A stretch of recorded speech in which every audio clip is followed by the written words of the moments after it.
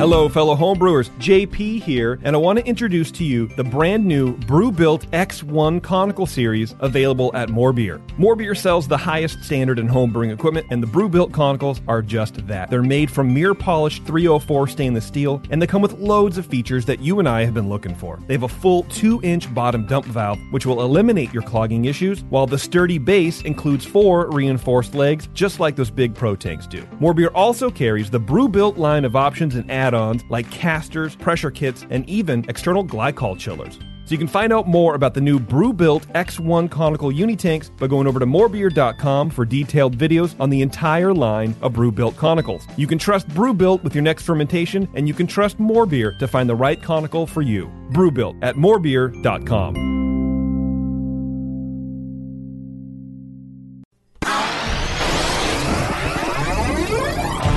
Great beer is about drinkability. Doesn't matter the style. You guys are like walking beer Wikipedia. That's the first time that you've ever accepted me as a person. Or you have a fermentation in your gut. I'm jet propelled at all times. How many guys do you think that you have the privilege to slap? Somebody who's never tasted a commercial example, and this is how you know everything about this beer? Please, you don't. I think that's bullshit. I think it's bullshit too. Wow. Are you guys going to arm wrestle? No. We're going to teabag fight instead. Yeah. You heard of Junkyard Wars? Can I get another high five, Beavis?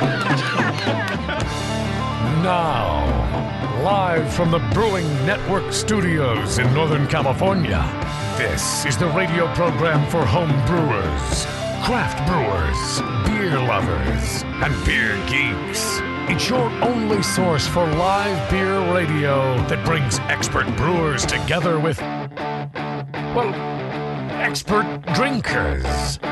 This is the radio program with a head on it. This is The Session. Hey, everybody. Welcome to the show. We have a good one for you today. We're joined by our longtime friend, Matt Sager from Danville Brewing Company. Hey, Matt, how's it going? Thanks how you for doing, having me man? on. Hey, man, thanks for coming Matt. on. And, of course, we're joined, that sweet, sweet sound is none other than Nathan Smith. The voice you guys might remember from the canyons of your memory way back in the Brewing Network days. Way, way, way too far back. You're old. You're too old, Nate.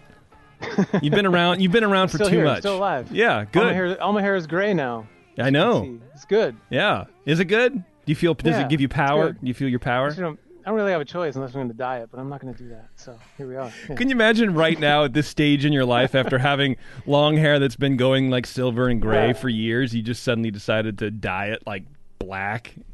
I got a yeah, exactly. I got a Sharpie. I'll just do that through the show, bit by bit by little bit. Right?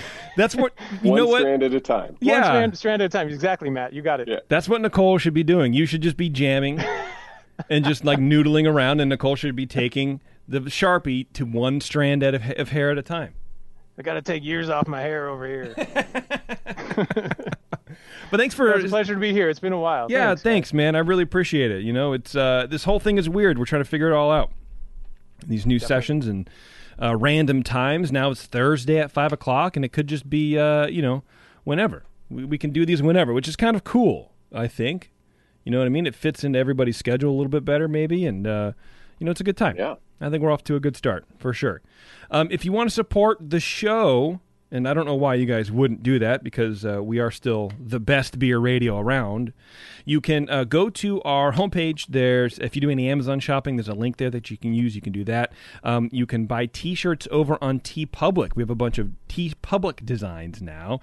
We even have a mask, and we're working on some new designs as well. I'm going to be taking some of our logos for the individual shows that are from our website. You know, the website categories, like The Session is a different sort of logo than the Brewing Network logo, and Dr. Homebrew has a different logo, and I'm going to put those onto T-shirts. So we're going to have some cool stuff for you guys. Maybe even some more mask designs. I don't know. What's on the mask? Is it a big hop grenade? I think it's just like the hop grenade, like the redesigned Nice. hop grenade, like front and center. There's really no design to it. It just sort of like auto generates. I should get one of those so I can wear it around. People be like, "What's that artichoke?" Yeah. Why are you breathing artichokes? I don't understand. No, it's a hop. They'd be like, "What?" Yeah, that would be the greatest. So Nate, what have you been up to, man? Catch us up a little bit before we jump into Matt's brain. I've been homebrewing a lot, actually. Yeah? Yeah, man. That's one thing that this whole thing was a shock to everybody, of course. And I got like partway through that first week where everybody was on complete lockdown, especially in the early days. It was pretty weird. Yeah. I didn't feel good. Most people didn't. I definitely didn't feel good like 3-4 days in. And one of the things that dawned on me though quickly was like, well, what do I need to do that I haven't done in a while? And homebrewing was one of those things. I hadn't homebrewed in a few months leading up to this, and it was like picked it up immediately, and it's been a really good creative outlet and release. Yeah, I feel and then, good. Of course, if you're spending more time at home and you got more beer to drink, that's not a bad thing either. Right.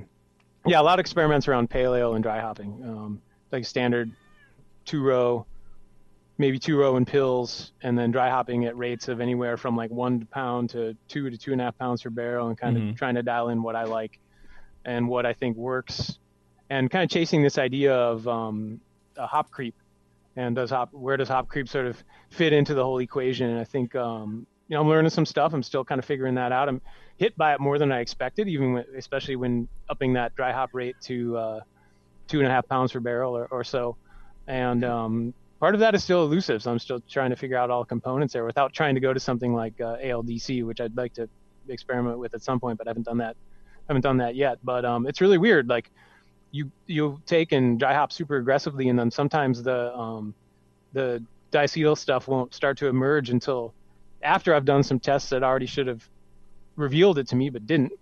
Or maybe a beer will sit in the keg for a couple of weeks and then it will start to emerge, which sort of surprised me too.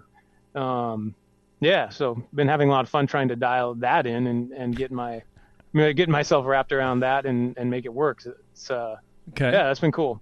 Yeah, so pale ale's a beer I want to drink a lot of, as most people do who are deeply into beer, not just like IPA, but straight up like 5% pale ale. So yeah, having fun dialing in experiments around that. Nice, man. I thought about homebrewing again. And then I remembered all the work that it entails, and I don't want to do it. I stopped. I stopped. Yeah, I think I saw one of your comments at one point was that your favorite homebrewing was the canning line at Sierra Nevada. Yeah, it is. It really is. I can identify too. You know? I just can't, man. I can't bring myself to do. It's a ton of work, and it's well, I've said it ad nauseum now, but like I love doing the recipe stuff, and I love tasting it, but I don't love packaging it. Bottling packaging it is or whatever is kind of a pain. I hate doing it. I just don't want to do it. Yeah, it sucks. See, Matt graduated from all that. He doesn't have to homebrew anymore. Maybe you still do sometimes, but now you get a big kit to play around. Yeah. Right. Well, before we got our little canning line, I was when I'd can or bottle for competition, I'm sitting in the cold room for 10 hours. Hand bottling just like a home brewer. With the bottling wand, freezing my ass off. It's absolutely the worst. Now we have the canning line, so it makes it a lot easier. But were you home? Yeah, I feel it. Did you homebrew? Like when you had to just stay locked down at home? Did you start homebrewing a little bit, or did you get enough of that, in your day job?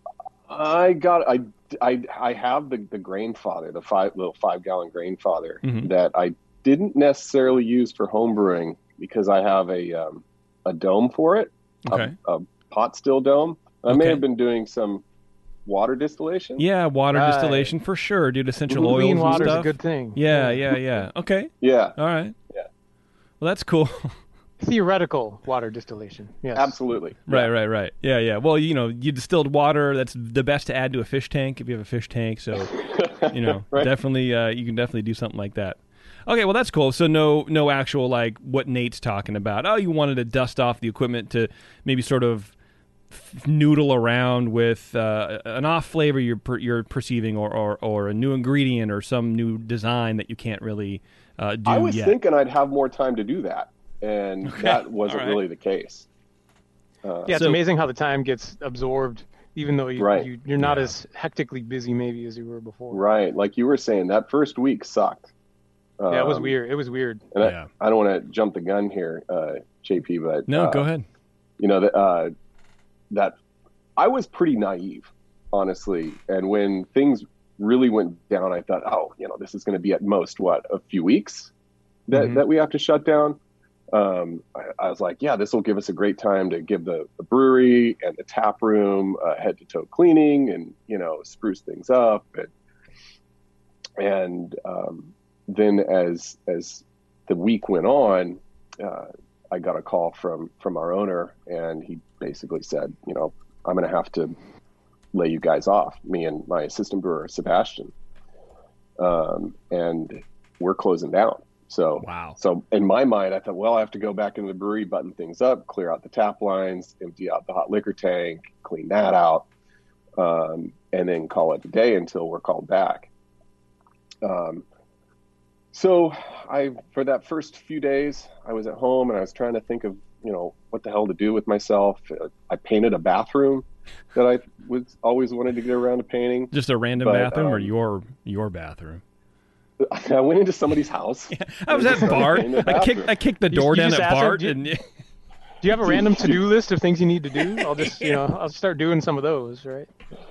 But I'm not embarrassed or ashamed to say that about 3 weeks or 3 days in, I'm in the bathroom, painting the bathroom, and out of the blue, I break down. I broke down. Wow. I started bawling my eyes out because I was scared. Honestly, I was scared of a lot of things. I was scared of what this whole COVID thing meant for me, for society, for my job. Yeah. I was afraid for my daughter, who's 11 years old. What does this mean for her future? And all this, shit just swirling around in my head, and it was driving me nuts. And that was one day that I was sitting there painting, and all of a sudden I'm just, I'm just bawling, right? And I thought, well, I've for my daughter, I've got to keep things together. Mm-hmm. and show that it's going to be okay. We'll all get through this, and we're all in this together, right? Right. Theoretically. Yeah, some of us. Most of us. Yeah. But then actually about a week in, I got a call back from work, and they said, we decided that we're going to do curbside pickup, and you guys are going to be needed to continue brewing. Mm. So awesome. Really, I was only down about a week of sitting at home, painting bathrooms and distilling water. Right. And crying. Yeah. Hell, we got back to work, and yeah, that first month, so February is always kind of a slow month, so our March numbers didn't look great. But our April, May numbers almost eclipsed our typical numbers. We're brewing our asses off, and we still are. Why do you think that is? Yeah, go ahead. Because you're not seating anybody indoors. It's all curbside pickup. Is that a community outreach kind of thing? It's like supporting everybody? Absolutely. Yeah. And the community of Danville has just come out in droves to support us. And awesome. That's great. We were doing crowler fills. We have 32-ounce crowlers, so we were just crowlering beer left and right. We still are canning beer. We have this little 2-head canning line called from Express Fill, mm-hmm. and it's a little workhorse, and it's only like 2 cans a minute, but we're back there probably twice a week canning about 10 to 20 cases of beer. That's all going to change in a couple weeks. We're taking delivery of a larger canning line. Wow, nice. But, that was going to be my first question, whether you were canning. It sounds like you were canning a little bit before this, with that same 2-head system, and now you guys mm-hmm. are going to make the leap into doing much greater volume. Yeah, it's 20 cans a minute. So nice. Anytime you can expand in something like this, where they're the uncertain economic times, but you have a solid community base to rally around you. Yeah, I think that's that's that part's win, awesome. yeah. So local people are coming out. They're not just going and buying. Nothing wrong with buying packaged beer from the grocery store, but they're making a special stop by the local brewery and pick up fresh crowlers, growlers, cans, everything you guys got, right? It's been great to see, and of course, there have been plenty of bumps along the way, particularly with that couple days we had to board everything up, but that didn't stop us from brewing. We got the pry bar and pried the door open so we could go in and brew. We had to brew. Why did you board everything up? Why was everything packaged up like that? When the protests were there was a scheduled protest for Danville. Mm-hmm. This is probably early June. Right? Yeah, early or mid June. Yeah. Okay. So for that we closed down, and then I was afraid we were going to have to close a couple days because of all the smoke that we were experiencing last few weeks. Yeah, it's still not good, but it was much worse. A week or two back. It was much worse. But man, I'll tell you what, I'll go down there on the weekend, and we have seats now outside all along the street. The city allowed us to close down part of our parking area for seating, as well as a common area between our business and another business. And I would guess that the seating that we have now makes up for what we're losing inside. How much seating do you have out there? How many tops do we have? We only had probably 10 tables at first when we were allowed outdoor seating, and we expanded that to about 20 or 30 tables. Wow. And we're able to keep those at a distance. We made sure that all of those tables are at a 6 foot distance. Sure. So it makes sense to start slow too and see what works, and then expand it as you can, right? And as the city allowed to, it sounds like as well, right? Right. And it's ever evolving. It's great now, but in a few months it's going to turn cold and rainy, right? And people aren't going to want to sit outside. No. How many days a week are you open for the public like that? We're open 7 days a week. 7 days a week now. Awesome. Yeah. Yeah. Man, you just get little A-frames and you put them over each table, and there you go. That's it. That's what everybody wants, man. I don't know. Yep, right? You put it easy up over every table or a big umbrella or something. I mean, owners will try this, right? And in some ways, it will probably work a little bit. But if it's cold enough and it's rainy enough, people aren't. It's not going to be like it is now. It's going to be more challenging. Right? Yeah, yeah. But yeah, I mean, we've just been doing our best to roll with the punches, and I've been doing my best to roll with the punches. I've been, when I'm not surrounded by all things beer, I try to surround myself with all things rum and tiki. So that's kind of my release outside of work. Yeah, we're drinking Mai Tais today. Making Mai Tais because I couldn't get out there. Cheers, guys. I didn't want to. Because I'm Alvarado Mai Tai, strawberry Mai Tai. There you go. Nice. But after the Mai Tai, I'll be popping a Danville IPA. So these are new labels. Nice. That, so. I have a Modelo Especial in the fridge with my name on it. So there's Perfect. that. Yeah, it's good stuff. So Matt, you never really had a big hiccup in production. Like some brewers had beer that just kind of sat in the tanks, or they kind of had to shut the brewery down and maybe even kind of go into long-term sleep mode, so to speak, for their equipment, or really, really kind of like pull things back, or maybe even stop orders of certain raw materials and those kind of things. You didn't have to do any of those things. That you were able to. There was of course, a blip or a week or two where it was probably not normal, but after that, kind of not as much as I was afraid of, honestly. There was one beer that we were all ready. It was kind of long in the tooth, and I knew that this was kind of a great opportunity to let that one go. But other than that, beer production for us, and we're a 10-barrel brew house. We have 3 10-barrel fermenters, 120, and a cold room with 7 10-barrel brights. Those just kept churning. There was about 3 weeks where maybe one fermenter was full, but after that, like I said, the community really rallied around us, and it was really special. It was really cool to see. Yeah, it's amazing. Yeah, that's great, and it's something not everybody has. And Danville is a small enough town where people are, they're sort of right there. You're central to downtown, but countless places don't have anything like that. So yeah, and you kind of wonder, are people mostly going so they can just hang out there, which is great, which is the reason why to go to a neighborhood brewery and have the beer. Yeah. No, people are rallying to support and come and take that beer home. I mean, obviously people can. There was a gap between when you could do what you guys are doing now and people could sit outside, right? There was a good couple months where it was only curbside pickup. Right, and they couldn't hang out. They weren't allowed. They were at the time. They weren't allowed to hang out. Not at all. So get your shit and leave. Kind of thing. That was it. Yeah, exactly. Get out of my area. How are you? How are you guys doing with ingredients and supplies? Is that sort of taking a while to get through? Is that another hiccup you have to sort of overcome? Because I imagine scheduling has changed with, batch sizes and all that kind of stuff. Yeah, I do allow a few extra days when I place my grain orders. Yeah. We don't have a silo, so all of our grain is ordered sort of a la carte, if you will. I will. So, thank you. Yeah. So we order a few days in advance, and I have found that there's some ingredients that it is harder to get than others because of this, particularly grain coming out of Europe is a little tougher to get my hands on. So I'm having to make substitutions here and there for that. But just simply unavailable, or it takes longer to unavailable at the time. Oh, really? Interesting. Yeah.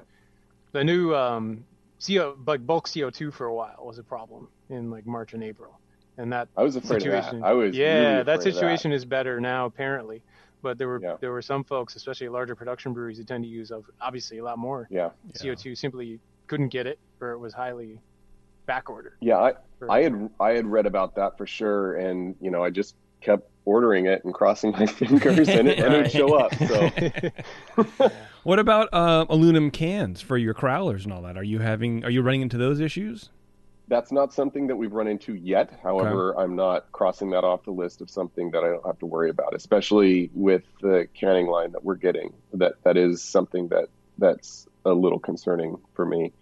I don't do the can ordering. The owner does at this point. So he told me that his supplier has assured him that will be good, but we'll see. Yeah. We'll see. And again, we'll cross that bridge when we get to it. There isn't a whole lot we can do about that right now. So it's primarily 16-ounce cans too, right? So you're kind of 16, ordering one thing, which is probably helpful in the sense that like you're not trying to juggle a few different package size formats or something like that, right? So you kind of depend on one, get a reliable source of that, and hopefully be good, right? That's a good point. And because I'm reading the same articles everybody else is reading about, like Coca-Cola and Budweiser. They're saying, hey, it's probably gonna have a hard time finding our products in cans, but probably at the volume they're used to. Maybe that has something to do with it as well. Like you can get a pallet of 16 ounces, but you can't get 10 pallets or 100 pallets of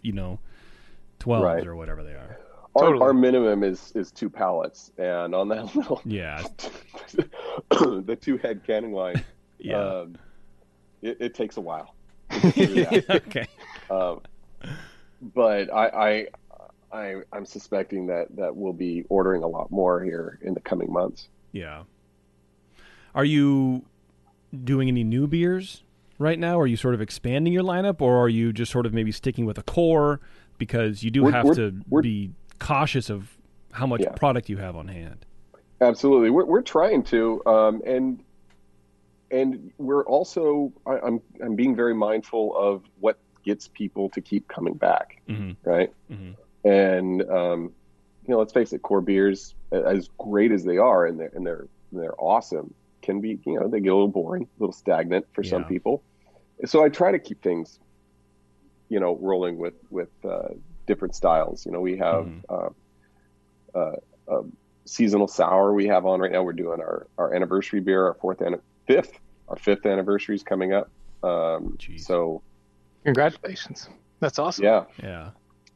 So we have the anniversary beer coming up. So we're always trying, if we have an available tank and we have available cooperage, like what can we do with this?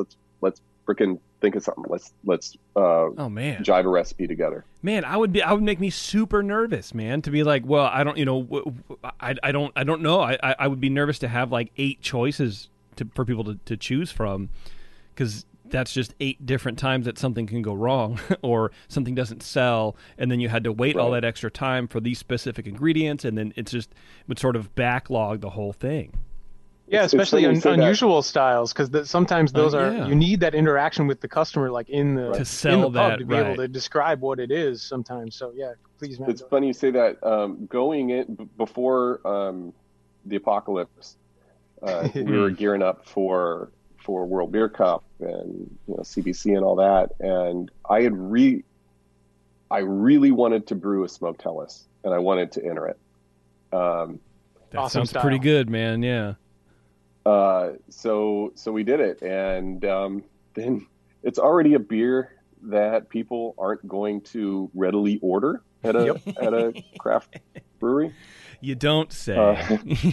Unfortunately, that is the truth, though. Yeah. They don't. People don't order. And It sits. And then the shit hit the fan, and then it was ordered even less. So we were sitting on a ton of smoked Helles.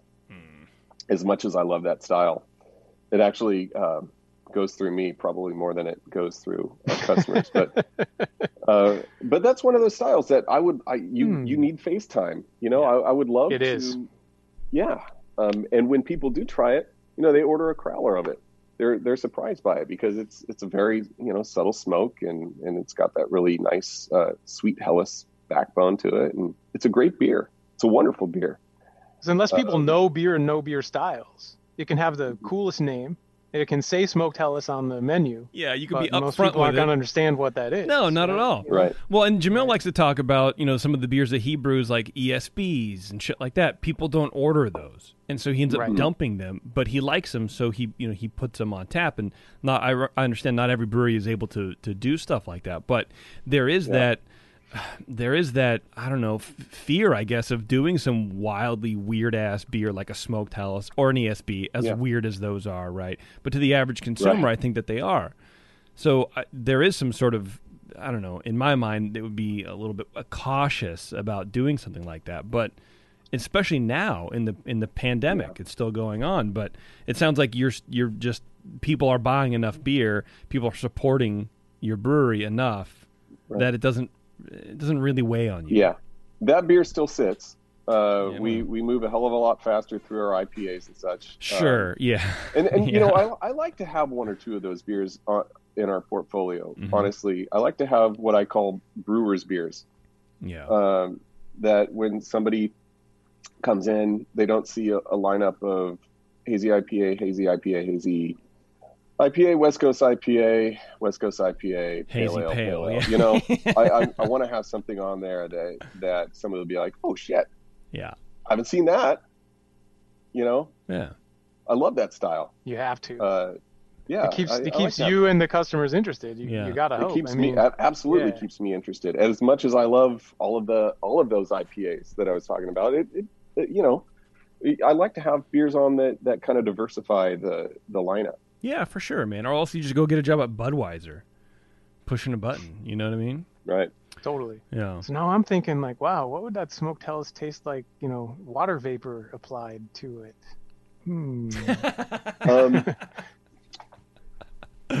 Yeah. Just in theory. Just in theory. In theory. This is theoretical. Yeah. Absolutely, 100%. Hey, we're gonna take a quick. I was joking. That was a joke. Of course it was. Yeah. Well, no, that's water for your absinthe. Right. So it's just totally a couple fine. Drops. You're fine. Let's take a quick break, everybody, and we'll come right back with Matt from Danville Brewing. Segmented, demented, fermented. It's the session. All right, welcome back, everybody. We're still sitting here with Matt from Danville Brewing Company, giving us the old thumbs up, Aruni, and we still have Nate here as well. And Nate, have you gone any more gray since we last talked to you?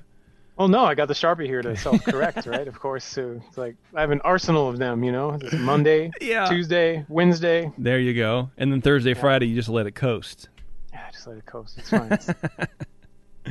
All right, Matt. So we were talking a little bit about your selection at the brewery and how much your customers are coming out and supporting you. And we were talking a little bit also about brewing new beers. Do you have any beers coming or any ideas that are, I don't want to say pandemic related because that's stupid, but that are, I don't know, maybe inspired by the shutdown or have you used this time to sort of noodle on a different recipe or a different style or something like that? This stuff's going to change the industry in some way or another in terms of what people want a little bit, right? So what kind of shift are you noticing, like if any? Exactly. Yeah, I've absolutely been working on recipes that I've wanted to try out. I mean, we have to keep up with our core brands. Yeah. But other than that, I've been doing my best to keep things interesting for me and the customer base. playing around with recipes. We took part in a collaboration with Altamont. They've been doing the Friends with Distances collaboration series, and we did that. That was a lot of fun. How let's talk about that for a little bit. How do you do a collaboration during a pandemic when we're supposed to be 6 feet away from each other, wearing masks, and not touching one another at all? How do you on the computer? Digitally. Just hashing out recipes. Okay. Going back and forth, texting back and forth. It was tough not to be there on brew day, I'll tell you. So that's my next question. So they brewed it, you didn't brew it, or did you brew it and they brewed it separately? And they packaged it, yeah. Okay. But we were in constant contact. Well, and they were letting us know what numbers were coming up and stuff like that. So nice. Man, it's like texting the wife when you're out of town. I'm just getting some lunch, everything's fine. I feel great. There's nothing. No, and in weird. some sense it's cool to have someone do a bunch of the work on an idea that you put That's what I want. Of thought into yourself, but you want that hands-on to make it what you want to make it. That's exactly my dream. I love that. It was a lot of fun, and the beer turned out awesome, and I can't say enough good things about those guys. What was the style? That's awesome. It was a classic West Coast IPA. Old school West Coast IPA. Okay. It's funny. Bigger, so when you say old school, like slightly bigger bitterness than people might. Bigger bitterness and maybe a little bit more crystal malt than the kiddos these days are using. The C word. No way. Yeah. What was the ABV? That was somewhere. That was 6, somewhere around 6. Okay. Oh, perfect. Okay. So we're talking like pig levels, not like Yeah. Yeah. For sure. Exactly. Perfect. That's awesome. Hell yeah, man. Yeah, those kind of IPAs, you're kind of straddling almost that what some people call pale ale these days, with the higher ABV pale ale and the high 5s, like low 6s. Like those are very approachable. Like you can't miss. I mean, when you make one of those, it must have sold out immediately. It did. It was gone. It was delicious too. We just did a collaboration, sort of the same idea with my buddy's brewery, Imperial in Brentwood. My buddy Vito. Vito, yeah. We're going to be talking to him in a couple weeks, actually. Shout out to Vito. Yeah, we did a collaboration with him. It was actually a tiki-inspired beer. Okay. Sort of a grog, if you will. It has spices and pineapple and lime zest and grapefruit zest. It was really, really good. So cool. And was that another one where Vito brewed it and you got to stay home? I didn't stay home. I was at work doing work, but but you know what I mean. Yeah, you weren't at his brewery like graining in or anything like that. No, those distance collabs can be kind of crazy. They're weird. Like Jeff Kimpy at Triple Rock invited me to do one with him in the thick of this. This was like in April, and it was awesome in a sense that he was able to do all the work, and we talked about the recipe a bunch of times. But I would have rather been there, like helping him grain out and helping him haul stuff around or whatever, And plus, I miss my friends. Exactly. I want to see my friends. Yeah, man, you miss the homies. Exactly. Mm-hmm. That's the point of doing the collabs. So you can hang out and drink with them. It's a different kind of thing now. Right? It's like at least half the reason. At least half the reason, if not, more. To bring some interesting to everybody, and then hang out together. So it's all different now, of course. Yeah. Are you going to be brewing these at your spot too, just to be able to sell across the bar? And is it considered an open recipe, if that makes sense? Like you guys did the collab, and it doesn't matter. You don't have to work with one another to brew it again or something like that. Does that make sense? Yeah. I'm sure we will. It's been really tough with scheduling around our core beers and stuff like that to get too crazy. But I would love to do a beer like we did with Imperial. Do another sort of old school IPA like we did with Altamont. But like I said, it comes down to scheduling and getting stuff in. So Matt, you mentioned CBC earlier in the discussion, right? So that one was a mess. Like I believe, if I'm not mistaken, like everyone had their beers ready. A bunch of the entries are already in transit or about to be in transit. The stuff had to mine be were in transit. And I think that was the case for most everybody in Northern California. Yeah. Right? Yeah. I think all the stuff just basically was recycled or destroyed or whatever you want to, however you want to, think about it. So that competition and that event was just the right timing for it to all fall apart. And it did. I mean, it came down to I had to. They hadn't given word whether it was canceled or not. It was proceed as if it's happening. Yep. And if I didn't send it on day X, it wouldn't get there in time. Right. Exactly. So I had to send it. And no fault of the organizers. They probably were being hopeful too. Yeah. Exactly. They had so much on the line in terms of, event charges and imagine staffing what and they money. were. I can't imagine. A terrible thing to have to go through to cancel all that and then have to deal with all the consequences, and probably people not too happy about it. I mean, there were brewers who understood, but there was probably brewers who didn't understand. So this makes me wonder, like, next, of course, there's big things like GABF, and obviously that event has been able to adjust, right? And there's other things coming down, I'm curious how they're coming down the that, line but, next, right? So, yeah. And some breweries choose not to participate because it's been very tough times for them to even decide to do it. So, are you going to decide to do things like GABF, and how do you guys approach events, I guess, in general too, aside from a specific one? Like, how do you look at events now versus before? When you can do them, obviously we can't do that. We can't do the kind of festivals that we were doing. Right. Before. We can't be there, unfortunately, and that I would love to be able to be there. But I'm fortunate enough to work for a company that supports the brewing side. And when I told him that GABF was going forward, I know that we are lean right now, and I don't want to spend money willy-nilly. Right. Right. Yeah.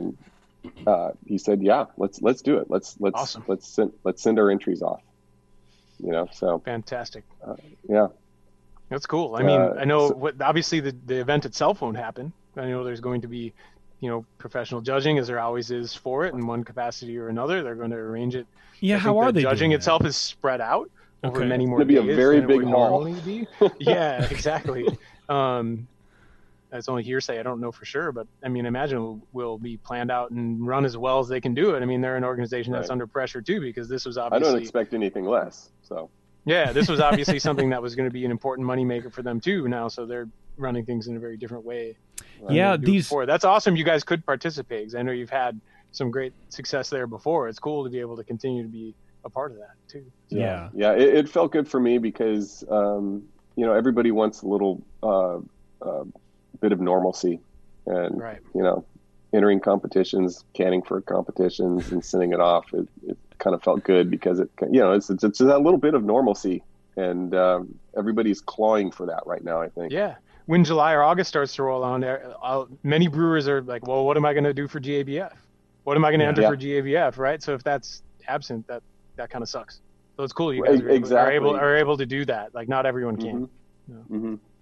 Yeah, we were talking to some of the guys from Club Doze on Dr. Homebrew, I think month before, whatever, about how they handled the first round entries for NHC. And they were talking very much about, well, we sort of have an obligation to continue on with the judging and to just do this. And they were very, very strict as far as how far apart people were.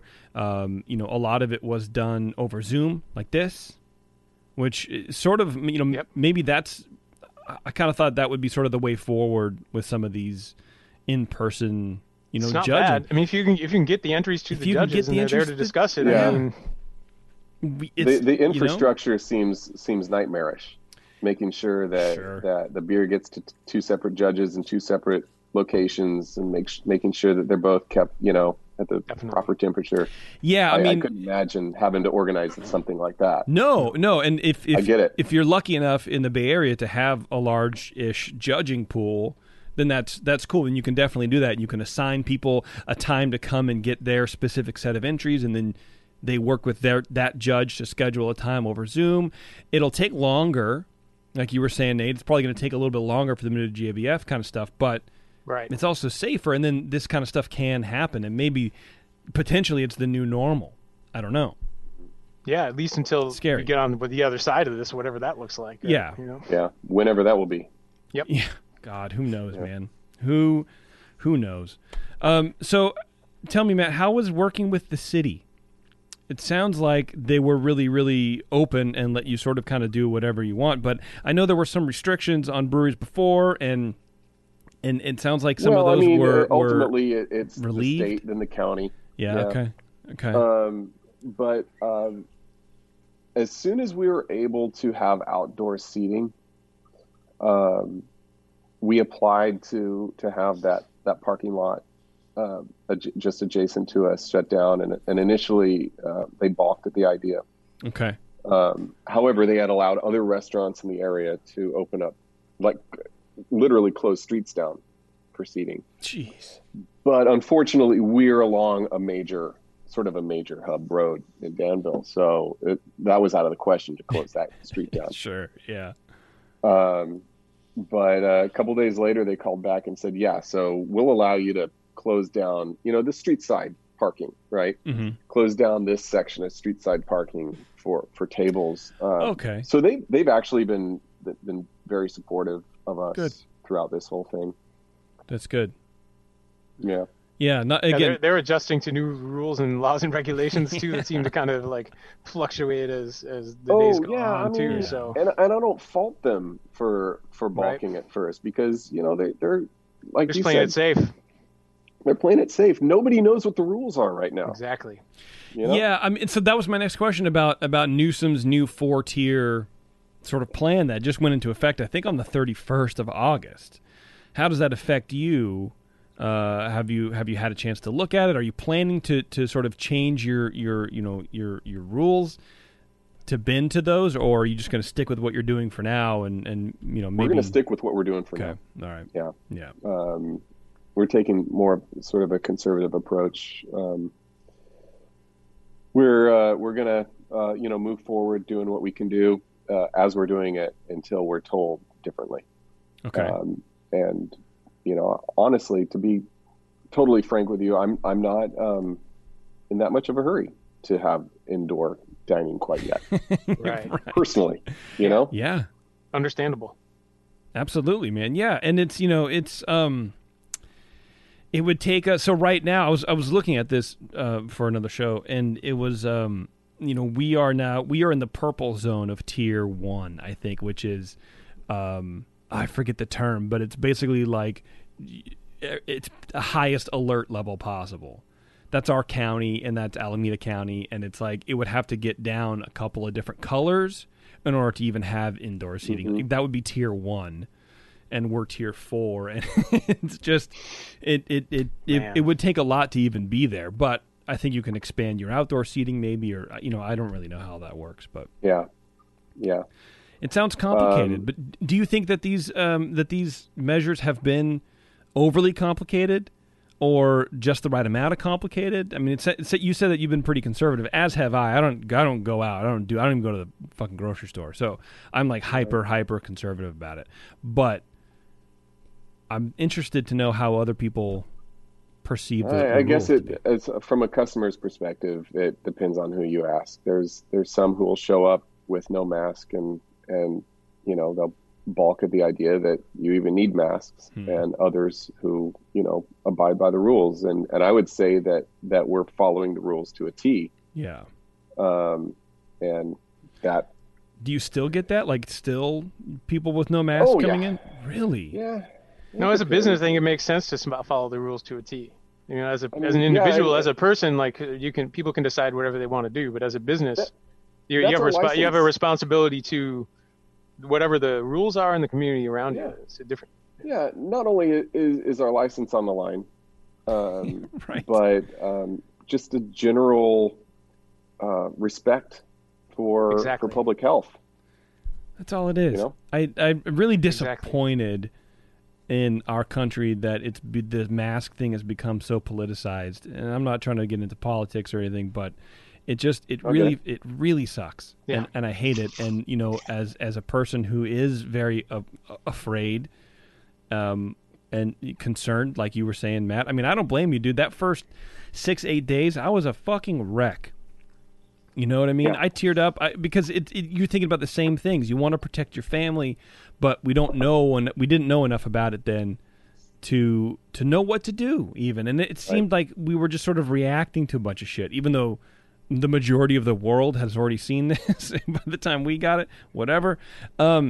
But the fact that people are still to this day fighting the mask, and there's like people, I argue with people on Facebook all the time now about this, and they're giving me numbers and data from like March. And it's like, what are you talking about? We've learned so much from this virus now that you don't even keeping up with what's happening, but you're complaining about masks, and it's a shame, and it sucks because we could have definitely been doing a lot better than what we are. For me, my main source of anxiety was just, and I'm sure I speak for everybody, is just not knowing what the end point of all this is. Right. Yeah. Where is this leading us? That's still a function. And even when we get on the other side of all this, what does our society look like? Right. What does this mean? It looks different for sure. Nobody knows. My daughter's generation moving forward. That's right. You know? Yeah. Yeah. Exactly. I feel the same way. You know, Alice is 2.5, and it's like luckily she doesn't have to go to school. We don't have to deal with all this kind of stuff. But I mean, I have friends that are sending their kids to preschool and shit, and it's like I can't imagine even doing that. I can't do it. Yeah, that's not for me. But it's for other people, and that's totally fine. And I don't know. Anyway, it sounds like you have a pretty good setup going on, as best as it can be under the circumstances. We're trying the best we can. Yeah, we're trying the best we can to stay open. You know, we don't want to be another statistic. Yeah. No, some people didn't make it. Some people are probably in precarious territory right now. Oh, there's a lot of places that can make it, right? Closed. I mean, entirely. We went into, I mean, just from the small brewing perspective, we went into this pandemic with the largest number of small breweries in this country in like 100 years, right? You got to figure that it's going to have some kind of a fallout. Unfortunately. Well, everybody was wondering when that bubble would burst. Right. Nobody would have predicted this. Right. No, this is crazy, man. This is crazy. But, you know, how do you move forward? What's your plan? What's your mental strategy to not get so overwhelmed with, you know, with the what ifs of the situation? Do you have one, or are you just sort of plodding along, keeping your head to the Yeah. I'm keeping my nose to the grindstone, really. Yeah. If I think too much about it, I get too depressed. Yeah. With the unknowns. Well, you have enough work to do day to day, it sounds like, guys. Yeah. For your guys, and that's what helps. That's what helps me mentally is, and fortunately I have a career. I have a job that I love going to every day. I don't dread it. And that's, you know, that was another thing I was afraid of when all this shit went down was, you know, what the fuck am I going to do? You know, I went to school to be a brewer. That's my love, my passion. It's what I want to do with my life. And if this, you know, if whatever this society looks like afterwards and I don't have a job, I don't know what the hell I'm going to do. So I feel very fortunate to be able to have been able to jump right back, you know, into it where we started and, you know, continue brewing and all that. So like I said, that was a huge point of anxiety for me is, what am I going to do with my life? If, you know, luckily 50% of the brewing gigs are eliminated, you know? Right. And there's still no picnic and there's still some uncertainty, but at least you got to jump back in and do work that felt somewhat normal a week or two after the initial shock hit. You weren't wandering around brewing like once a month and then washing the floors otherwise, like wondering if you're going to get a chance to do that again. There are probably people sadly in that position in this industry, like, you know, brewing a little bit, maybe limping the business along, but maybe not doing all that well. So and really, I mean, I'm fortunate to work for somebody who said, yeah, I'm going to have to lay you off. I can't afford to have you on. However, keep track of your hours and I will make you whole when I can. So that's cool. Yeah. And they did. So and then they did. Yeah. Yep. Any plans to open food to go for the restaurant? Absolutely. We started that. So we did the beer to go for about 3 weeks, and then we rehired our kitchen staff, and we've been doing, and then we do beer to go. And now that we have our tables and seating along the sidewalk and in the common area, we have full full kitchen service. Oh wow! Yeah, the full kitchen service, I believe, is a requirement for part of that, at least in some counties. Yeah, and I think that's it is across for the state. Contra Costa as well. Yeah, for Contra Costa, I know Alameda, and I think most of the states that way. So if you're serving, as fun as it would be, or as crazy and dangerous it would be, we can't go to bars yet and just have drinks, right? Yeah. So if you go there, you need to have a food option. If you want to hang out, you got to eat. Yep. I love it. Let's take another break. This will be a last break, real fast, mainly so I can go get a beer. But we're going to come back. We'll wrap up here with Matt from Danville Brewing. Hang on. It's The Session. We'll be right back.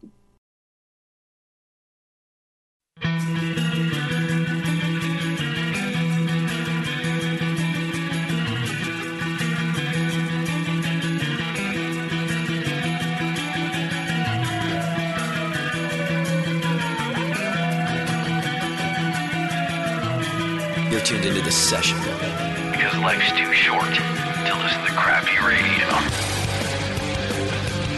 Hey, thanks for sticking around, everybody. This is the Brewing Network. You're listening to The Session, and on the phone, on the internet, whatever, we have Matt Sager from Danville Brewing Company here. We're just shooting the shit, basically, talking about pandemic stuff. It feels like, as much as working from home feels like Groundhog Day, sometimes talking about it sort of feels that way too, where it's like we're all going through the same thing, and I want to get everyone's perspective on it.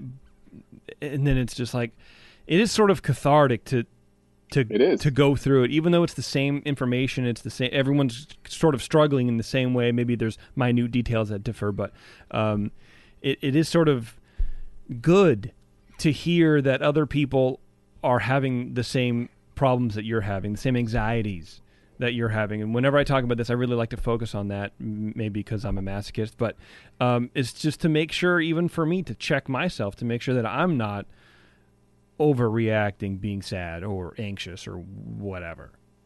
It's weird. It's weird. We're living in a weird time. Yeah, because when you're doing that, you're looking in the mirror. You're not looking across the table or looking across the room at folks like us, right? Yeah. So it's good to check in when you can, like even through something like Zoom, which isn't perfect, but better than nothing. Yeah. Yeah. Matt, at the brewery, how are you guys handling like staff interactions and stuff like that too? Do you worry about that? Hi, Nicole. Hi. Hi. Do you worry about stuff like that? Because I would. So I would. I don't know. I would be a whole mess. Sebastian and I are pretty secluded in the brewery, and we try to keep ourselves in our cave as much as possible. That being said, I don't discount what we're doing in the front of the house, as far as making sure that our staff is well protected. We wouldn't be open if we didn't make sure that our front of the house was well protected. Everybody has to have masks when they're not eating or drinking. They have to have masks. All of our menus are wiped down meticulously. We've got a timer set. When the timer goes off, everything gets a full top to bottom clean. Wow. So that being said, I don't, like I said, I don't discount what's going on in the front of the house, but it really never changed.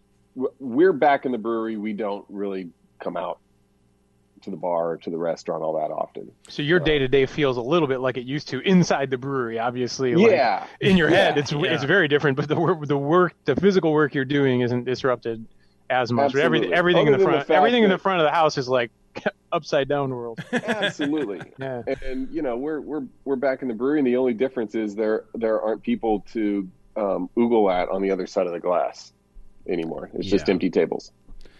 When you and Sebastian are back there, do you, in the back of my mind, I would always be, it's like what they used to tell you in high school, where it's like, you're not only sleeping with this person, but the other people they've slept with, so wear a condom, kind of a thing.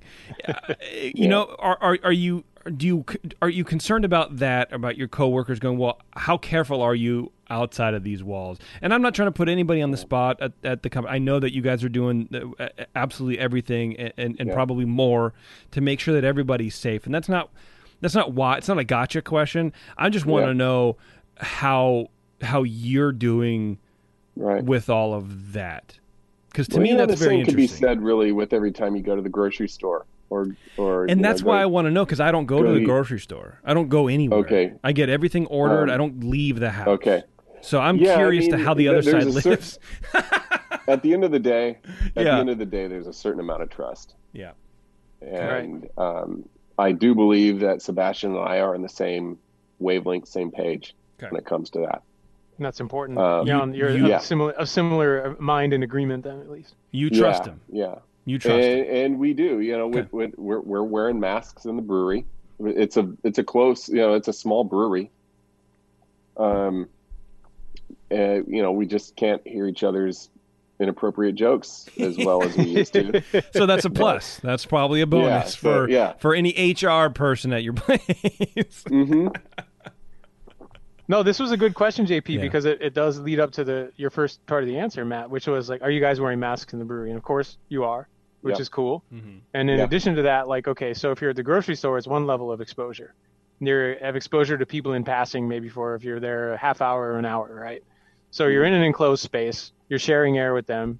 Ideally, you should be wearing a mask in the grocery store, like most of us are these days, right? So but you're limiting that exposure because you're only walking by somebody who may be infected, and you're only getting their air a small amount of time. So your dose isn't high.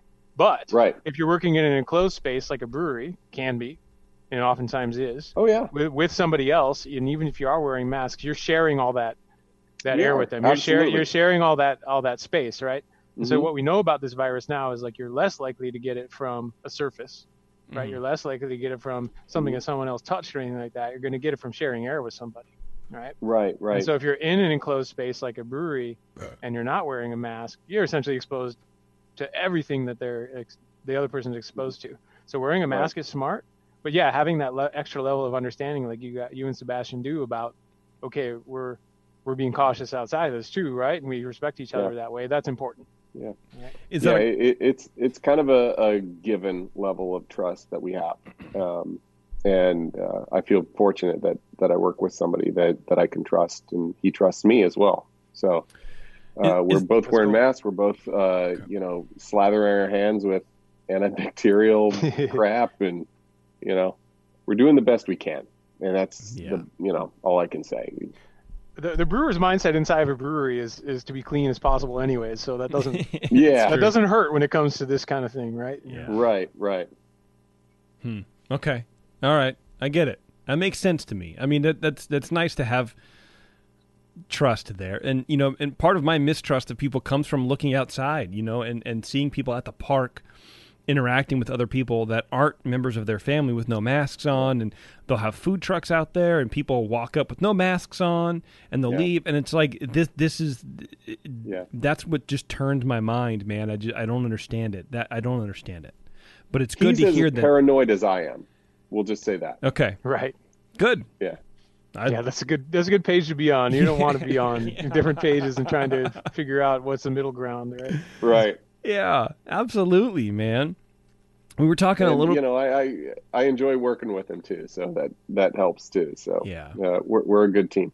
Yeah, I mean, it's one thing to have trust, but it's another thing to like the person during this, because you do have to. Because you're stuck with them. Yeah, basically, man. And the world's become a little bit small because you're not interacting with all the normal people you might be interacting with. You're interacting with a select few. Yeah. So you hope you like them, right? Matt, there's a lot of breweries in California that are shipping beer. Have you guys looked into doing that? Is that something you want to explore at some point? That's how I get a lot of my craft beer. Like I'm drinking a pre-prohibition Pils from East Brother that I paid a lot of money to get delivered to my house, and it's worth it because it's fucking great beer. But they make some nice classic styles that way. They really do. Yeah, Teresa, is, Crooked Lane is shipping. I read Lane's Factions shipping too. now just shipping. Is that something you're interested in doing? I mean, there are more packaged breweries anyway. I'm absolutely interested in it. At this point, though, we're having a hard enough time keeping beer. For in-house and in-house can sales. So not a bad problem to have. You want to sell it all to local folks anyways, right. If you can, right? And I would imagine as we move forward in the next couple months, we'll have a lot more capacity to be able to to do that, because we'll have a lot more beer in package at that point. And I'm really looking forward to that, because I would love to get my beer in more people's hands. So right now it's just not feasible. Yeah. Outside of, Contra Costa County. So in some ways, do you think that's helpful? It's a touchy subject, but the pandemic being helpful as far as people are more willing to pay. I'm personally more willing to pay for shipping. I mean, shipping beer is like $40. So it ups the cost, and it's normally a 4-pack. I would not pay over $10 for a 4-pack of beer, but now when you roll that shipping in, you kind of are, and it's like I'm more okay with that, because I'm supporting local businesses and I try to spread it around as much as possible. But I wonder if it's in some way better marketing, because you're letting the customer pay more money to try your beer because they want to help out, and then they go, oh, this is now I need to go back there. I need to do this. You know what I mean? It would be super cool to get, like I said, it'd be awesome to get our beer out there outside of our friendly confines. Yeah. But it's not feasible at this point. No. I mean, just marketing. I'm looking forward to that being the case moving forward. So. Yeah. As you package more stuff, they'll open up different ideas along those lines, possibly, right? Yeah. Mm-hmm. That's great. Okay. Well, it sounds like things are ticking along right away, man. We're doing the best we can, like I said. Taking every day as they come, and things will look a lot different as the weather gets a little cooler. I know Californians are soft, so they don't like sitting outside when it gets below 50 degrees, 60 degrees. Hell no, no. Never. So we'll see how things go. They speak the truth. That's honest. Yeah.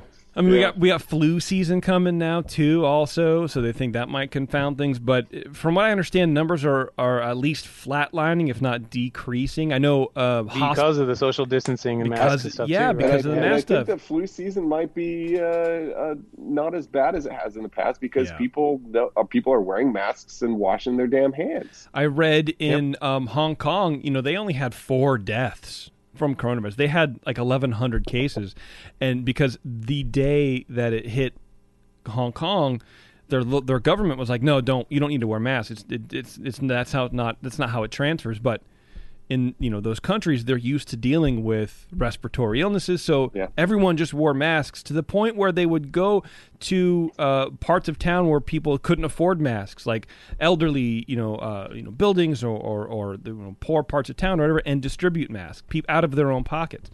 So not only did they reduce the amount of coronavirus, but they ended their flu season like 6 weeks early, if you can really have a calendar to it. Like, they did a great job in doing that. So maybe you're right, man. Maybe flu season will not be that terrible. That's the hope. Right. Yeah. But I mean, looking at the numbers, hospitalizations are down, which I think is like a really important number to check out too. So it sounds like we finally got it 6 months later. People are taking it more seriously now. Yeah. Even those who weren't a few weeks ago, I think are. At this point. Yeah. Oh, for sure. It's been clear to everybody that it's going to spread to every corner of the world very quickly, and there's not a place that's immune in that sense. Right. Absolutely. Yeah. So, Matt, what do you have coming down the pipeline, man? Can you give us a little peek behind the kimono, so to speak, about any new beers coming out, or any new ingredients maybe you're playing with, or new hops or something?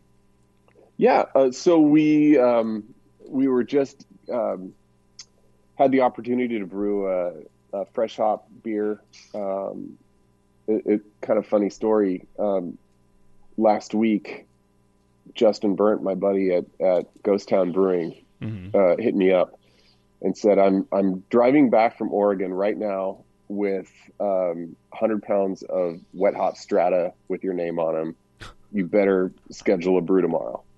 Damn. Nice. I'm like, all right, okay, I can do that. So we have a fresh hop beer coming out in about, at this point, a week and a half from now. We have our anniversary ale coming out. It's going to be a really nice traditional West Coast IPA with a little twist. We're going to use some lager yeast for that to make it a little cleaner. Okay. Tell me about other this. than that, we're just plugging away. Like I said, we're going to be getting out there a lot more often with our packaged beer. We're going to be getting the canning line in a couple weeks, so things are looking up for us, I think. So good. I really like the story about the wet hop beer. That's cool. You get a call from Justin like that. You're like, okay, let's do this. Yeah. Like, it's not something that you don't always have a lot of community right now in terms of hanging out and helping each other as much as brewers often would. I mean, we're looking out for each other. Calling and zooming each other, of course, as they always do, but like zoom me, daddy. To have like something like that available is an extra level. We're all looking out for each other, and like I said, I can't say enough good things about the local brewing community. Excellent. Tell me a little bit about that wet hop beer. And what base is it? An IPA? Is it a red ale? I remember a lot of. No, it's IPA. Okay. It's upper 5s, lower 6%. That's where it'll end up. Now you're talking my language. Perfect. Yep. So 100 pounds went in. It was kind of cool. It's a process that we hadn't used before, where we threw all the hops in the mash tun, cleaned out the mash tun, threw all the hops in the mash tun, and then underlet the mash tun with all the wort, and perfect. Let the wort vorloff through the hops for about 30 minutes, and just kind of tasted along the way until it got to a point where I'm like, oh man, nice. This is burning my throat. This is Cody.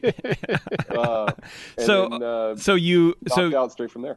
So you grained out, you emptied the mash tun, filled the mash tun with hops, and then you used that as like a hop back, essentially. Basically, so from the boil kettle, you just circulated through. Yeah, okay? Absolutely. Why not just put them in the boil kettle? Was it just too many? Is that why? It would, absolutely. It would clog up our heat exchanger. Okay. The short and long of it. Yeah. So you give we wouldn't get anywhere with that.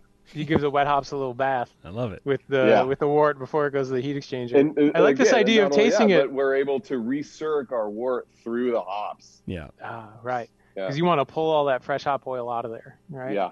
Yeah. So I like this idea of tasting it as it progressed, and then you can compare all those differences and say, okay, now it's ready.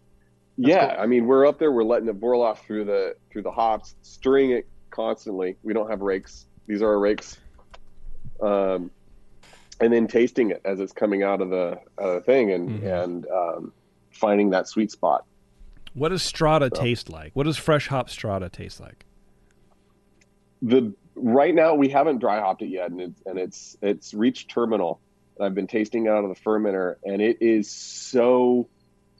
such a bright grapefruit peel. Okay. Cool. Kind of cannabis flavor. A lot of cannabis. That's probably the hop that has the most cannabis-like qualities. And I'm not talking like late harvest, onion dank kind of thing. Cannabis, like the most like actual cannabis, right? So that's interesting. Yeah. That translates into the fresh hop side of it too. Yeah, absolutely, it does. So hops are different on the pre-kilned and kiln side sometimes. So that's interesting. That's cool to see that it kind of follows through like that. Yeah, I can't wait. I'm so stoked for this beer, and we're going to be dry hopping it with some strata pellets as well. So. Nice. Well, you know what, man? Honestly, Matt, talking to you, I'm on like when we first closed. Actually, it was back in April. Vito contacted me. He goes, "Hey, man, I have this Pilsner. I really want you to try." I'm like, "Bro, I'm not leaving the house. I don't go fucking anywhere. There's no way." And he's like, "Okay, I understand. That's cool." And sort of as we go on, like we get groceries delivered and they kind of sit. Sure. I'd like disinfect. Whatever. I do this I have a whole thing. It drives my wife nuts. But hearing you talk about it and how you guys are handling it, I would feel comfortable doing a curbside pickup. Yeah. So I appreciate that you guys are taking it seriously enough to, you're not only serving the community, but you're caring about the community and how that's coming across. And I don't know. I for one really appreciate it as a consumer. Yeah, I mean, we're taking it seriously. That's good. We're taking the community's health seriously, and honestly, from a completely selfish standpoint, I'm taking my health seriously as well. I you have should. a family to come home to. Well, you're really old, and you know what I mean. So you gotta. I am. Yeah. I am. I'm part of that community that's. Yeah. You live in the tower by the Hopgrid. Yeah, it's. I mean, I think you're younger than I am, honestly. Okay, we'll go with that. All right. You look younger than I am. How about that? Yeah, well, that's good, man. I don't know. I appreciate it. I really do. I know you got a jet, so we'll let you go. Thank you. Okay, you're welcome. Great talking with you, welcome. Matt. Well, it was awesome to talk with you guys, and thanks for having me on. Cool. I really appreciate it. Yeah, of course, man. Good luck, and I'll reach out to come pick up some beer at some point. I want to go get some of that wet hot beer. That sounds me too, man. That sounds right up my fucking alley. Especially Celebration's coming out soon. Like, I want all the wet hot beers. You want all the hops? Give it to me for sure. Yeah, under 6%. Well, give it to me right now. Cheers, you brother. guys. All right, Matt. Mahalo. Yeah, take care. Mahalo. All right. Cheers, Matt. Yeah. Thanks, man. All right, Matt can get out of here. We'll right, release him. him. Get out of here All if right. I can figure this out. There we go. You'll Bye, be guys. fine. Bye, dude. Talk to you soon. Cheers. All right. Well, Nate, I think that pretty much does it for us too. Honestly, I do. Good, man. So that was fun. Before the show, literally right before the show, I was like, you know what I should probably do is look at feedback.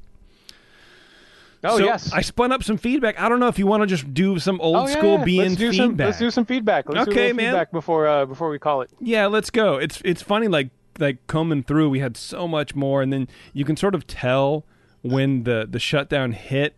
It was like, oh, okay. The tone of the feedback changed, or the amount. The amount changed, yeah, man. So like someone is talking about clip show suggestions, because one of the first shows we did after and I just now reminded of it because of feedback. One of the first shows we did after the shutdown was me putting together a clip show. Yeah. Okay, and so David says 2 important episodes in BN history. So a lot of people's doing feedback off of that. Thank you. Yeah, need to be included in these clip shows. D-Day and Doctoberfest, which is very... I don't remember D-Day so much. No, Doctoberfest I do. D-Day, oh man. I want to say it's something with Daniela. Probably. So here's the thing about pulling clips for the show is that was very hard for me, because I want to... look, we have a sordid history, okay? Especially me, and especially people like Doc. And I want to sort of like cast us in a better light than what we may have been like in 2005 or 2008. You know what I mean? Especially me. I said a bunch of dumb shit for attention, or for trying to be funny, or trying to shock value, whatever, right? Because that's what I thought entertainment is. And some entertainment is that, and some isn't. And anyway, we've all evolved and sort of like changed our outlook on stuff. But so I tried really hard. I listened to a lot of BN. I listened to a lot of old Brewing Network, man. And it was interesting. It was cool. It was cool to kind of like see where we came from and whatever. And we were pretty edgy. And it was, I don't know. I liked it, man. It was cool. But anyway, you don't want to look in the rearview mirror. I'm not. Night, yeah, I'm right? not going to pull. Moving forward, let's look towards the next chapter. You don't want to dwell on those forever. There was a lot of stuff said for shock value, and there was a lot of beers flowing. There's a lot of beers flowing. Right? Yeah, for sure. So there was gonna be some moments where you don't necessarily want to go back and like showcase that. No, and Matt Peterson's in the chat. Speaking of people who said a bunch of shit, he says, own your shit. I 100% own my shit. I also understand that, I know what I said and why I said it. I will never personally, I will never say, I'll never like backtrack or pretend it never happened. Like whatever happened, I'm not even talking about anything specific, just in general. Being offensive or whatever, yelling at listeners. Like to me, I thought that was, anyway, funny. But I'm not going to do a Doctoberfest because that was such a shit show. I would feel weird cutting material out of context with poor Doc. Now, advancing it 10 years or whenever Doctoberfest was. I don't know. I just feel like some things deserve to be sort of encapsulated in the moment. Well, they do, and those shows were long shows too. So it's like if you want to understand the context that led up to that train wreck of a moment, and that was the term rightly used, like you have to do the 3.5 hours that got you there, right? And then so when you get to that final 30 minutes, that's just total train wreck meltdown. Actually, I misspoke. Meltdown was the real term. Yeah. It turned into a meltdown for that 4 hours of drinking and talking beer and doing all the things that happened on the show. That's what happened. So to understand the context of what lead up to that, like, yeah, okay, if you want to go back and listen to the whole show and get there, do it. But to try and cherry pick a few select quotes, like, it's hard, brother. They'd probably just sound bad. Yeah, with our format, just sound bad. It's tough, man. And listening to like Best of Stern years ago when I used to listen to Stern, but now have to pay for it, and I can't do that. His clip shows would be it'd be 25 minutes per clip because I think of that contextual segmented like format, and to me that sounded too long. But anyway, this is from J.P. Dickman, which is not me. He says, "Good not noon." Not J.P. Dick, man. That's right. Not J.P. the Dick, man. Good noon, Justin and crew. I'm embarrassed it took this long, but I have enlisted as a private in the BN Army. Woo! I've been employed for a couple months at Sierra Nevada as a cellarman. I really hope that you still have that job, brother. And have been supported so well, I'm finally in a place to give back to the network that helped me get to where I am. Make no mistake, I would not be where I am without the session, Brew Strong, Hop and Brew School, Sour Hour, and mostly lunch meat. And this is He's giving credit where credit is due. You know what I mean? Yeah, for sure. And this is from April, so this is like right at the hairy edge of what's happening, right? So, Jacob, hopefully you're still there, brother. This is from Joe. He says, "Hey, Justin, I really enjoyed the show with Nico talking about the challenges of dealing with changing business rules. I think it's a great idea to get brewers and business owners on to talk about things they have changed to allow them to continue operating and keep people working. Also, it's a huge bummer about your New Zealand trip being cut short and the U.S. tour being put on hold. It's been fun listening to the planning and ideas coming up during recent shows, and I hope it gets the green light soon." That's cool. From a longtime listener, first-time feedbacker, and donor. All the best, Joe. Yeah, you guys can sign up on our website to be a donor of the show. As you can imagine, we need support now more than ever because a lot of businesses really aren't doing so well. So, if you want to help us out, if you're able to, we would really appreciate it. That would be great. This is from Clayton. Our close personal friend of the show, Clayton. I love Mayberry IPA from El Segundo Brewing. I love the flavor of chewing on a hop vine, that very green flavor. I also if Clayton is very like stream of consciousness emailer, and I kind of love it. Like it's just sort of just so wacky. You can't help but love Clayton. Everything that's right in the front of the mind just gets spilled out into the keyboard in the mail. Right? Yeah. I like that green pot character. If I make a beer that shoots for the green viney pot character and mix strata and mosaic, will the combination of the two hops miss the mark? Look at that. No, I think you're right on the money, dude. Do the compositions... If you have those two and you can make that, do it. Do the compositions and combination of both hops cancel each other out? Do they amplify each other? And I'll hoot my mark, but I'm sure he meant hit. Should I add Citra or Apollo to emphasize the dank character?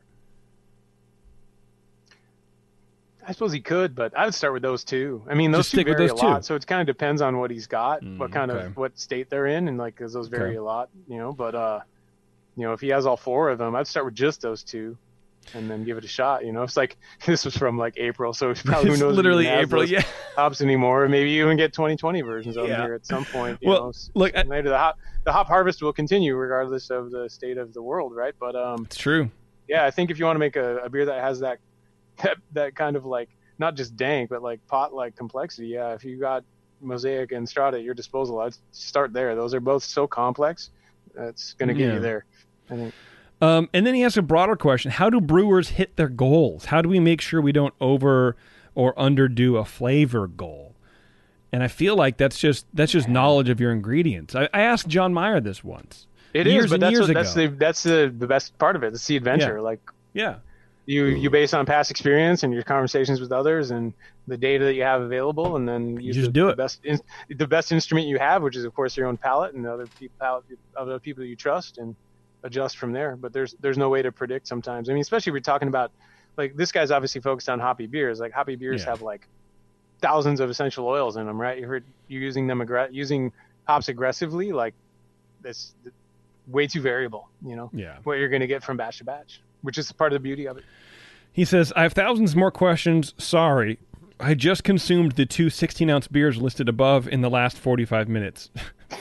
Feeling great, but I know there's very little coherence in the above. Good luck discerning my questions, is what he says. Discerning. Typos and all. Stream of consciousness and typos. That's great. Yeah, that's good, man. That's a classic Brewing Network listener mail right there. Yeah, for sure. This is from Colby. He says, well, I've been freeloading your content for years, but I have always been too cheap to donate. I know it's not too much, but I've subscribed as a private in the BN Army, baby. Because home brewing without the Brewing Network is like a PB&J without bread. Messy, I guess. Thank you for being a pulse of the brewing industry, and I love the concept of bringing in brewery owners to talk about creative ways to bring in customers during this time. A few ideas I've seen in my neck of the woods: selling merch with a coupon for food or drink, selling meal kits from the kitchen to DIY food and beer pairings. That's a pretty good idea, like drumsticks and seasonings, he says, to make your own chicken wings or whatever. Yeah. And then you have the beer flight. That's a really good idea. Yeah, that is cool. Advertise keg rentals. Where legal, deliver. Trillium in Boston does different neighborhoods every day throughout their Instagram. They only come to my town once every few weeks, so it's still novel and exciting. That is really cool. I really wish that people would do more, delivery, and it wouldn't cost, $40 to deliver. Sure. But, whatever. It's fine. No, it's nice to have I mean, the one thing, like you were talking about getting beer delivered and how expensive it was earlier when we were talking to Matt, but at least, especially among hardcore craft beer fans, like right now I can order beer from San Diego that I would normally not be able to Society go get, for example. ships, yeah. And that's just one city among others that are making awesome beers, like across California. Like that wouldn't be an option normally, so it's kind of awesome to be able to go and support those guys. 100%. Tough time. Yeah. This is from our buddy Mills. He says, hello to everyone. I hope that everyone is safe out there on the left coast. I just want to drop a note to say thank you for everything that you do, especially your recent shows. Listening to the latest session with Arizona Wilderness was inspiring. Last summer, I started working part-time in a local brew pub. While not nearly as big as Arizona Wilderness, it was nice to hear someone else in a similar position. Our owner had to lay off most of the staff, but has been able to stay afloat with to-go food and beer. Like many others, a small 7-barrel brew pub, we don't package beers in cans or bottles. We've had to get a crowler and crowler blanks from other local breweries, and even ran out one weekend. We've been trying to keep our customers engaged with social media, and I've been even hosting Friday virtual happy hours. I'd like to think that after listening to hundreds of hours of BN shows, that I maybe picked up on a few things. I've had to interview guests, and we've even had live local music on the virtual happy hour. It's really made me start listening to how well you do your jobs in a different light. It's maybe going a little too far, Mills, but I appreciate it, brother. I truly appreciate what you do for this industry. I've been fortunate enough to keep my full-time day job where I know many others haven't. To that end, I have signed up in the BN Army as a corporal. Wow. Look at all this outpouring, man. Times are tough all over, and it's 3 people in 2 months. It's really nice, man. I really appreciate that. Mills, welcome to your new life. Hundreds of hours. You've definitely been indoctrinated yourself. Yeah, that's right, man. Good stuff, man. I appreciate that. This is from Ryan. He says, I'm listening to the February 14th revision brewing session and just got another Bud Light Seltzer commercial at the first commercial break. Don't worry, I'm not pulling my monthly donation. Keep up the good work. I'll let Jay know. I'm sure that'll help him out. Oh man, what a changed world too now. It's like, I'm sure Jay would love to be able to have shows often enough to be able to get some complaints, but yeah, it's a different kind of scene now. Hey, Justin and Networks. This is from Wiggity Wig. Longtime session listener here, and by long time, I mean Rat Pad, where Bevo took calls from behind a curtain in the closet. When Shat was still... That's way hardcore. Yeah, when Shat was still producing and the biscuits, Vajoon was leaking all over. Jeez, piece of the biscuit. In the realm of over 200 session episodes that I've listened to, your 2 most recent ones about continuity of operations during COVID pandemic rank among my all-time favorites. In this shitstorm, it was nice to hear about owners looking after their employees the best way they can right now. I know it's not much in the grand scheme, but I am donating a one-time Colonel donation to you. I hope it keeps the lights on to be in a little longer until we finally emerge out of this mess together. That's nice, man. That's Thanks. Cool. Yeah. Outpouring of support from the listeners. Let's see. We'll delete. That's I don't know, man. That's we have a lot here, so let's maybe we'll. Here's one from Paul. This is from last month. Are you okay? Greetings, That's a Justin. legitimate question for someone to ask straight off the bat. Thanks, Paul. 100%, man. Greetings, Justin, and all at the Brewing Network. I hope you're surviving the COVID nightmare. We worry about you guys since we've got COVID under control here in Australia. Justin, maybe staying in New Zealand would have been a good idea.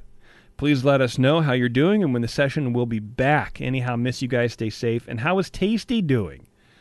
That's from Paul at Doolittle Brewing down there in New South Wales.